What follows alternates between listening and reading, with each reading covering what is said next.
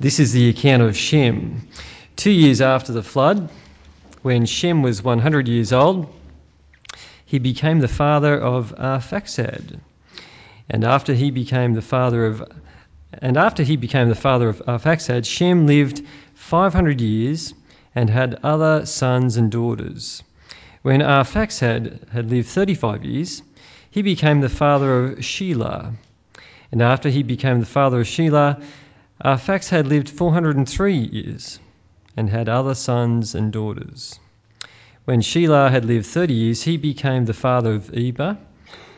And after he became the father of Eber, Shelah lived 403 years and had other sons and daughters. When Eber had lived 34 years, he became the father of Peleg. And after he became the father of Peleg, Eber lived 430 years, and he had other sons and daughters. When Peleg had lived 30 years, he became the father of Reu. And after he became the father of Reu, Peleg lived 209 years and had other sons and daughters. When Reu had lived 32 years, he became the father of Serug. And after he became the father of Serug, Reu lived 207 years and had other sons and daughters. When Serug lived 30 years, he became the father of Nahor, and after he became the father of Nahor, Serug lived 200 years and had other sons and daughters. When Nahor had lived 29 years, he became the father of Terah, and after he became the father of Terah, Nahor lived 119 years and had other sons and daughters. After Terah had lived 70 years, he became the father of Abram, Nahor, and Haran. And this is the account of Terah. And you can take over, Helen. Yeah, here you go. Read this one, that's fine. Terah became the father of Abram, Nahor, and Haran. And Haran became the father of Lot. While his father Terah was still alive, Haran died in Ur of the Chaldeans in the land of his birth. Haran and Nahor both married. The name of Abram's wife was Sarai, and the name of Nahor's wife was Milcah. She was the daughter of Haran, the father of both Milcah and Iscah. Now Sarai was barren; she had no children. Terah took his son Abram, his grandson Lot, son of Haran, and his daughter-in-law Sarai, the wife of his son Abram, and together they set out from Ur of the Chaldeans to go to Canaan.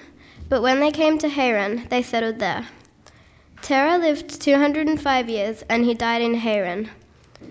The Lord said to Abram, "Leave your country, your people, and your father's household, and go to the land I will show you. I will make you into a great nation, and I will bless you. I will make your name great, and you will be a blessing. I will bless those who bless you, and whoever curses you I will curse, and all the peoples on the earth will be blessed through you." So Abram left, as the Lord had told him, and Lot went with him. Abram was 75 years old when they set out from Haran. He took his wife Sarai, his nephew Lot, all the possessions they had accumulated, and the people they had acquired in Haran, and they set out for the land of Canaan, and they arrived there. Abram traveled throughout the land as far as the site of the great tree of Moreh at Shechem. At that time the Canaanites were in the land. The Lord appeared to Abram and said, "To your offspring I give this land." So he built an altar there to the Lord, who had appeared to him. From there he went on towards the hills east of Bethel and pitched his tent. With Bethel on the west and Ai on the east, there he built an altar to the Lord and called on the name of the Lord. Then Abram set out and continued towards the Negev. Father in heaven, we do want to thank you now for this precious time that we can spend in your word. And we do ask, Lord God, that you would give us insight and understanding and a desire to put our trust and our hope in you and live obediently. And we pray in Jesus' name. Amen. How are we going there, guys? Is that still kind of echoing through? Okay, it worked fine in the first service, but anyway, that sounds a bit better. In 1984, there was a young grade 7 boy in America who wrote a letter to the President of the United States. The President at that time was Ronald Reagan. Some of you will remember him. And in this letter he wrote this. He said, "Dear Mr. President, today my mother declared my bedroom to be a disaster area. And so I would like to request federal funds to hire a crew to clean up my room." Signed, Andy Smith. Now, President Reagan was a guy with a pretty good sense of humour and a pretty, connected, relational kind of person as well. So he decided to write back, and this is what he wrote. He wrote, "Dear Andy, I'm sorry to be so late in answering your letter. As you know, I've been in China. Your application for disaster relief has been duly noted. But I must point out one technical problem. The authority declaring the natural disaster is supposed to make the request. In this case, your mother. However, setting that aside, I'll have to point out the larger problem of available funds. This year has been a year of disasters. 539 hurricanes, numerous floods, forest fires, drought in Texas, and a number of earthquakes. May I make a suggestion? This administration, believing that government has done many things that could be done better by volunteers at a local level, has sponsored a private sector initiative program, calling on people to practice volunteerism in the solving of a number of local problems. Your situation appears to be unnatural." And the President concludes by saying, "I'm sure your mother was fully justified in proclaiming your room a disaster. Therefore, you are in an excellent position to launch another volunteer program to go along with the more than 3,000 already underway in our nation. Congratulations, sincerely, Ronald Reagan." How do you like that, eh? Isn't that cute? Yeah, that's a beautiful letter. And when Ronald Reagan died a few years ago, they published a number of these kind of letters. And I think I might have actually seen this one when we were visiting Washington a few years ago in one of the museums. It's a really nice letter. What was the most powerful man in the world saying to that little boy? What was he saying? He's saying, "Clean up your bedroom, mate." That's what he was saying. And, that's pretty good advice, isn't it? Because often the most loving thing that you can say to someone who's created a mess is fix it yourself. I mean, you don't want to get in there and, clean up, other people. They'll never learn the lesson unless they fix it themselves. Now, of course, that's a cute example, but a lot of the problems that we face in our world are just so big that we cannot fix them ourselves. And especially the problem that we've been looking at as we've been working through Genesis chapters 1 to 11, and that is we've been looking at really what is humankind's biggest problem, isn't it? And that is our broken relationship with God. We've been looking at the problem of human sin. And the question is that the kind of problem that you can just go and fix up yourself? Today we're actually coming to the end of our series on Genesis 1 through to chapter 12, because that's a nice little unit of Genesis in itself. Over the school holiday periods, we're going to be heading to the New Testament, and we're going to be doing a short series on the first letter of John, so 1 John. And then in next term 3, we're going to come back to Genesis. And we're going to start again at chapter 12, and we're going to go through to chapter 50. I'm really looking forward to that, actually. That'll be a great time of getting into God's Word. But it's a good opportunity today for us just to pause and to think through what we've learnt so far in Genesis chapters 1 through to chapter 11. And because what we see in these chapters is a real diagnosis of what the human problem actually is. So what have we learnt? Well, we've learned from chapters 1 and 2 that there is a God, and God created our world, and he created a very, very good world. We've seen in chapter 3 that Adam and Eve's rebellion against God, against his authority to rule their lives, has corrupted relationships, and particularly the relationship between humankind and God, the relationship that we have with each other, and the relationship that we have with the creation itself. So those relationships have been corrupted. And then we've seen how, as the generations rolled on, that sin intensified. Firstly with Cain, Adam and Eve's son Cain, actually murdering his brother because of jealousy. And then you'll recall there was one of their descendants, the man Lamech, and Lamech wasn't even ashamed of killing someone. He boasted about that. He wrote a song about the fact that he'd killed a young man who had injured him. A couple of weeks back, we saw how the spread of sin really grieved the heart of God, and that our race was almost wiped out in the flood during the time of Noah. Then we come to last week. Last week, where we saw how the descendants of Noah and the men of Babel had tried to assert themselves over God. So that's where we're up to. And I guess in summary we could say that Genesis chapters 1 to 11 tells us that the world we live in is not as God intended. And to this day, that's our experience, isn't it? To this day, life in this world is it's a strange mix of joy and of sadness, of peace and of conflict. Because just like Adam and Eve, we too want to live our lives our way and not God's way. And just as in Noah's time, we too face judgment. Hebrews 9:27, man is destined to die once and after that to face judgment. That's the human condition. That's the human problem. But it's not like that letter that the boy sent to the president or the president sent the letter to the boy, because for us there is no fix-it-yourself kind of solution. We need outside help, we need a rescue plan, and we need a rescue plan coming from God.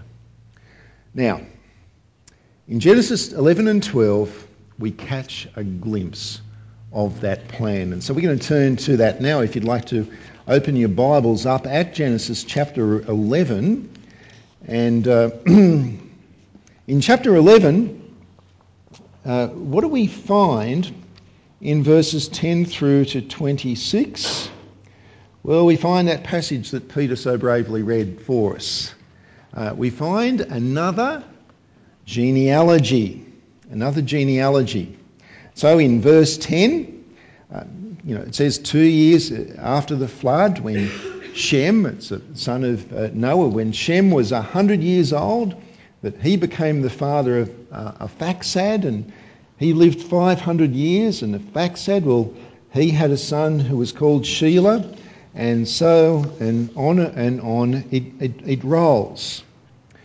But in this list of tongue-twisting Mesopotamian names, one of the things which stands out is that as sinful humanity grows, that the lifespans of people gradually decrease. And we see that throughout that genealogy, that lifespan of people is decreasing. Now, one of the reasons that the Bible has genealogies is in order to show us the connection between the first person on the list and the last person on the list. And so this genealogy here starts with Noah's son Shem, and it finishes with a man who really is one of the most important people in the story of the Bible, and that is a man called Abraham. Now, why is Abraham so important? Well, the story of Abraham is actually the great turning point of the whole of the Bible. think about the story so far, what we see is that in Genesis chapter 11 through to 12, that these chapters are filled with big picture kind of stuff. You know, that there is a God and that he is mighty and powerful beyond anything that you can imagine, and that he has created the universe and the world we live in, and the universe and the world are separate from God, that he is above these things of his creation, and that God has created human beings to be the pinnacle of his creation, to be in relationship with himself. And we've learnt of the big issues of humanity, of our sin and of judgment, the judgment of God, and so and of death. And so you've got this very big, grand kind of stuff that Genesis 1 to 11 is teaching, big cosmological kind of. But then here in this passage, the Bible now zeroes in on just one man and the family of this one man. And we can say that the rest of the Bible is about the descendants, both physical and spiritual, of this one man, Abraham. So we're at the pivotal point, we're at the turning point of the book of Genesis when we meet Abraham. So let's get into it, shall we? In Genesis chapter 11, verses 27 to 32, we're told that Abraham's father was named Terah, and that the family lived in a place called Ur of the Chaldeans. On your outlines there, you'll see a map, and on that map it has the modern-day political entities, but it shows you where Ur is. It's in Iraq. It's on the southern side of the Euphrates River. It's a real place. It exists today. And Terah and his family lived in Ur. Ur was referred to as Ur of the Chaldeans. The Chaldeans are a group of people who lived in that area, and Chaldea itself in those days was thought of as being part of Babylonia, part of Babylon. So Chaldea was part of Babylon, modern-day Iraq, and that is where Terah and his family came from. Now, Abraham's family, or Terah's family, they did not know God. In Joshua chapter 24, we're told that they worshipped other gods, they worshipped false gods, they worshipped idols, for God had not specifically revealed himself to them at this point. In verse 31, Terah with his son Abraham, with his daughter-in-law Sarai, and with his grandson Lot, they set out on a journey. You can trace the journey there on the map that's provided for you. They wanted ultimately to get as far as Canaan, but they've travelled along the river rather than going down through the desert, and they hoped to get to Canaan, which is the area around where Israel and Palestine, Lebanon, that area there on the map. But they didn't get that far. Instead, they stopped and they settled in the place that is called Haran, which you can also see on the map. It was in Haran that God revealed himself, that is God, the true God, revealed himself to them, and he introduced his rescue plan for the world. So that in verses 1 through to 9, he makes a covenant with Abraham. Now, a covenant, it's a bit like a contract, an agreement between two parties. Generally with a covenant, it would be an agreement between two parties that are not exactly equal parties. And so you'll have the stronger party saying that these are the things which I will do for you, and then there's a requirement on the weaker party, the smaller party, to do certain things which will be towards the stronger party. And so that's just very briefly the difference between a contract and a covenant in the Bible. And so what was God's covenant with Abraham? Well, verses 1 through to 3, let's have a look at that. The Lord, that is Yahweh, the Lord Yahweh had said to, in distinction to the gods that Abraham's family had been worshipping, Yahweh said to Abraham, leave your country, by then that's Haran, your people and your father's household, and go to the land I will show you. I will make you into a great nation, and I will bless you. I will make your name great, and you will be a blessing. I will bless those who bless you, and whoever curses you, I will curse. And all peoples on earth will be blessed through you. So that is the promise, and the requirement is that he leaves and goes to the land where God will show him. Now, if you think back to Genesis 3, back to the Garden of Eden, if there was one word that you could use to describe the effects of the fall, what do you think that word might be if you look at Genesis chapter 3? A word that would describe the effects of the fall. Any ideas, any thoughts?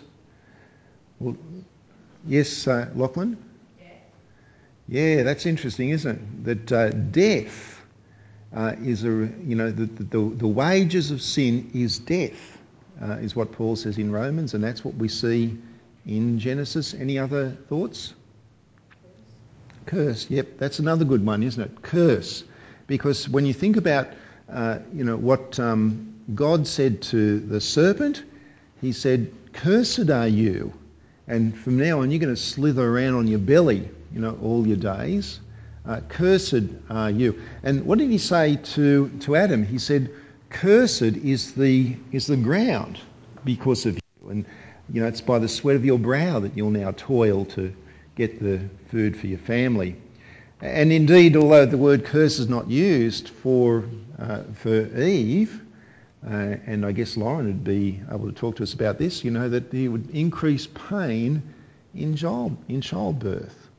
And so there is that sense that the word that summarises the effects of the fall is the word curse. Now, what is the opposite to God's curse? If you could think of what would be the exact opposite to God cursing someone, it would be God blessing someone. God blessing. So the opposite of God's curse is God's blessing. And that's what we see here, isn't it? In these promises to Abraham. In fact, it's interesting also to compare this story with what we looked at last week with respect to the Tower of Babel, and to contrast the plans of man in Babel with the promises of God to Abraham.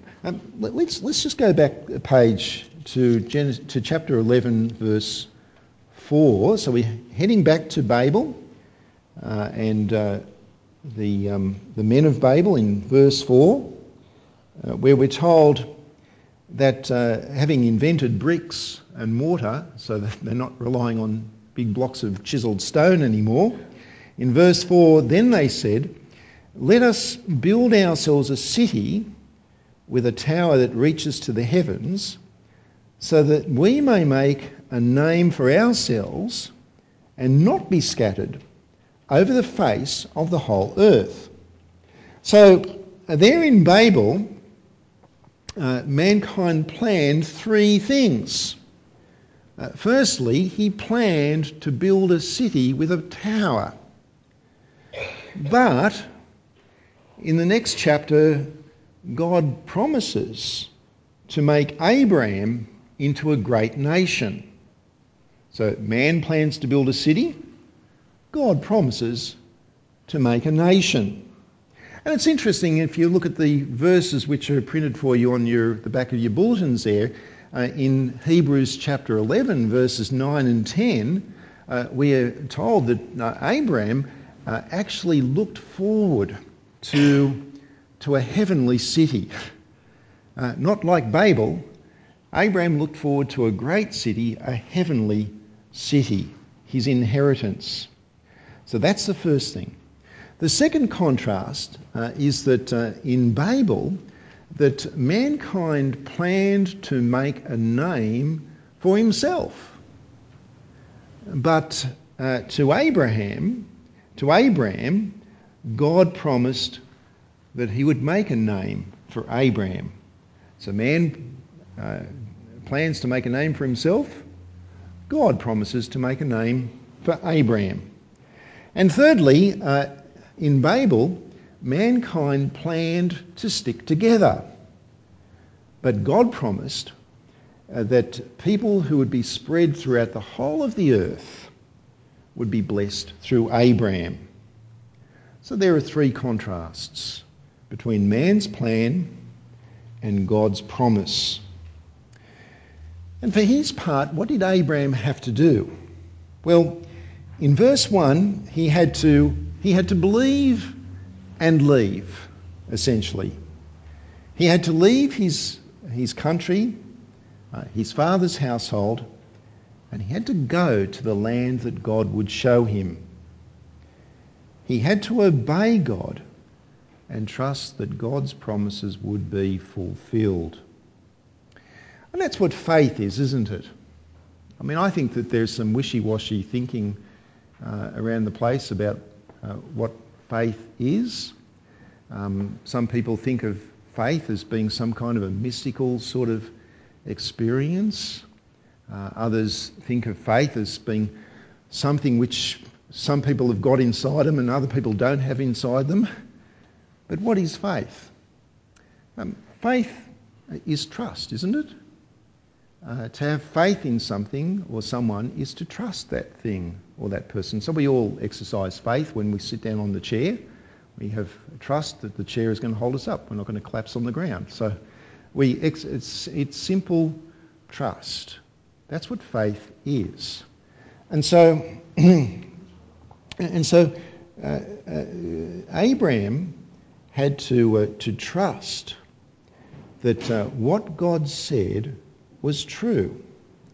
And what it means is that ultimately to have faith means to trust God's word and to act on that word. That's as simple as that, isn't it? So what's important in one sense is not how much faith do I have, but how trustworthy is the object of my faith.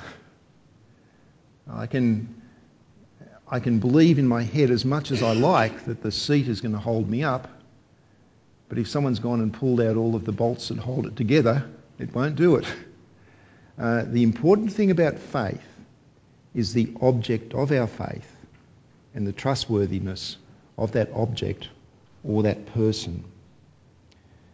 God is worthy of our faith. God is trustworthy, and what God promises, God fulfills. And the fulfilment for Abraham would be with respect to his descendants. The Bible has a very interesting word for descendant. It's the word seed, and it's sometimes translated as offspring. I wonder if you might just come with me briefly to chapter 22 and verses 17 through to 18. Because here God repeats his covenant with Abraham, who is now given a different name. He's now called Abraham. And there's a reason for that, because Abraham's name is a meaningful name. Abraham's name means blessed father. And that may have been a slight embarrassment to him, because at age 75, he didn't have any kids whatsoever. So you can imagine that, for a Middle Eastern man, you meet someone for the first time and they say, "What's your name?" And you say, "Oh, my name's Blessed Father." And they say, "Oh, that's fantastic. That's terrific. How many have you got?" And you go, "Well, I've got none, actually." So it's a little bit embarrassing. And more embarrassing when God changed his name from Abraham to Abraham, which means father of many. And yet he still did not have any children, but that's what we'll be learning about when we come back to Genesis in third term. Let's have a look at the covenant repeated in verses 17 and 18. In verse 17, God says, "I will surely bless you and make your descendants as numerous as the stars in the sky and as the sand on the seashore. Your descendants will take possession of the cities of their enemies, and through your offspring all nations on earth will be blessed, because you have obeyed me." Now here the promise is for his descendants, the people who would come from his own body, the body of his wife. But the word offspring there is quite critical. It's quite critical because in Galatians chapter 3, Galatians 3 verse 16, which you might want to jot down, the Apostle Paul points out that in the Hebrew that this word is not plural, that it's actually singular. And what it's actually saying is that there is one particular descendant, one particular offspring of Abraham, through whom all nations on earth would be blessed. And that would happen because through that one particular offspring, that God would reverse the effects of the fall, that God would reverse the curse. For the blessing is the reversal of the curse of Genesis chapter 3. One person who would reverse the curse and turn it into a blessing. One person who would rescue us from sin and from death and judgment. One person who would reverse the curse of Genesis chapter 3 so that far from being barred by flashing swords from coming to the tree of life, that we would be able to partake of the tree of life. Now it's interesting when you get to the first chapter of the New Testament in Matthew chapter 1. How does Matthew start his gospel in Matthew chapter 1? He starts his gospel with what is it? With a genealogy. And who is the person who is at the first? Who is the first person on that genealogy? It is Abraham. Who is the last person in the genealogy? It is Jesus. So remember what I told you before about the purpose of genealogies, to see the connection between the first person and the last person on the list. And here we have it there in Matthew chapter 1, that it starts with Abraham and it finishes with that one descendant. It finishes with that singular offspring who is Jesus the Christ. The one through whom the curse would be reversed, the one through whom the nations would be blessed. Now, I've said it before, but I think it's a good story, the well-known story of the journalist who used to write for the London Times newspaper, and he used to report on the events of the world, and he'd always sign off his articles with the question, "What's wrong with the world?" And it's the sort of question that you sometimes hear when you're mixing with your non-Christian friends and they think it's all too much. What's wrong with our world? And G.K. Chesterton famously wrote a reply to that question. He wrote, "Dear editor, what's wrong with the world? I am. Faithfully yours, G.K. Chesterton." That's a good response, isn't it? That's a great letter because it makes a very powerful statement about the root cause of the problems of this world. And things haven't changed, have they? Our newspapers are full of the problems of this world, be they political problems, and there's a few of those about, economic problems, social problems, environmental problems, crime problems. What's wrong with the world? I am. Scott Donnellan is the problem with this world. Peter Charles is the problem with this world. Luke Hutchins is the problem with this world. Who else can I pick on? Nancy Owen, she's the problem, the nicest person you could meet, but she's the problem of the world because ultimately, friends, what is the problem with the world? We are. You are. I am. We are, because we share Adam and Eve's inherited nature, that we are people who, by nature, without God working specially in our lives, that our hearts are against God. That we would much prefer to live our way without God. We'll call on him when we need him from time to time, but we want to be the rulers of our little kingdom. We want to build our tower. We want to run our lives our way. And that's why we've created such a big mess. All of humanity, from Adam to us, is part of this mess. We're part of it.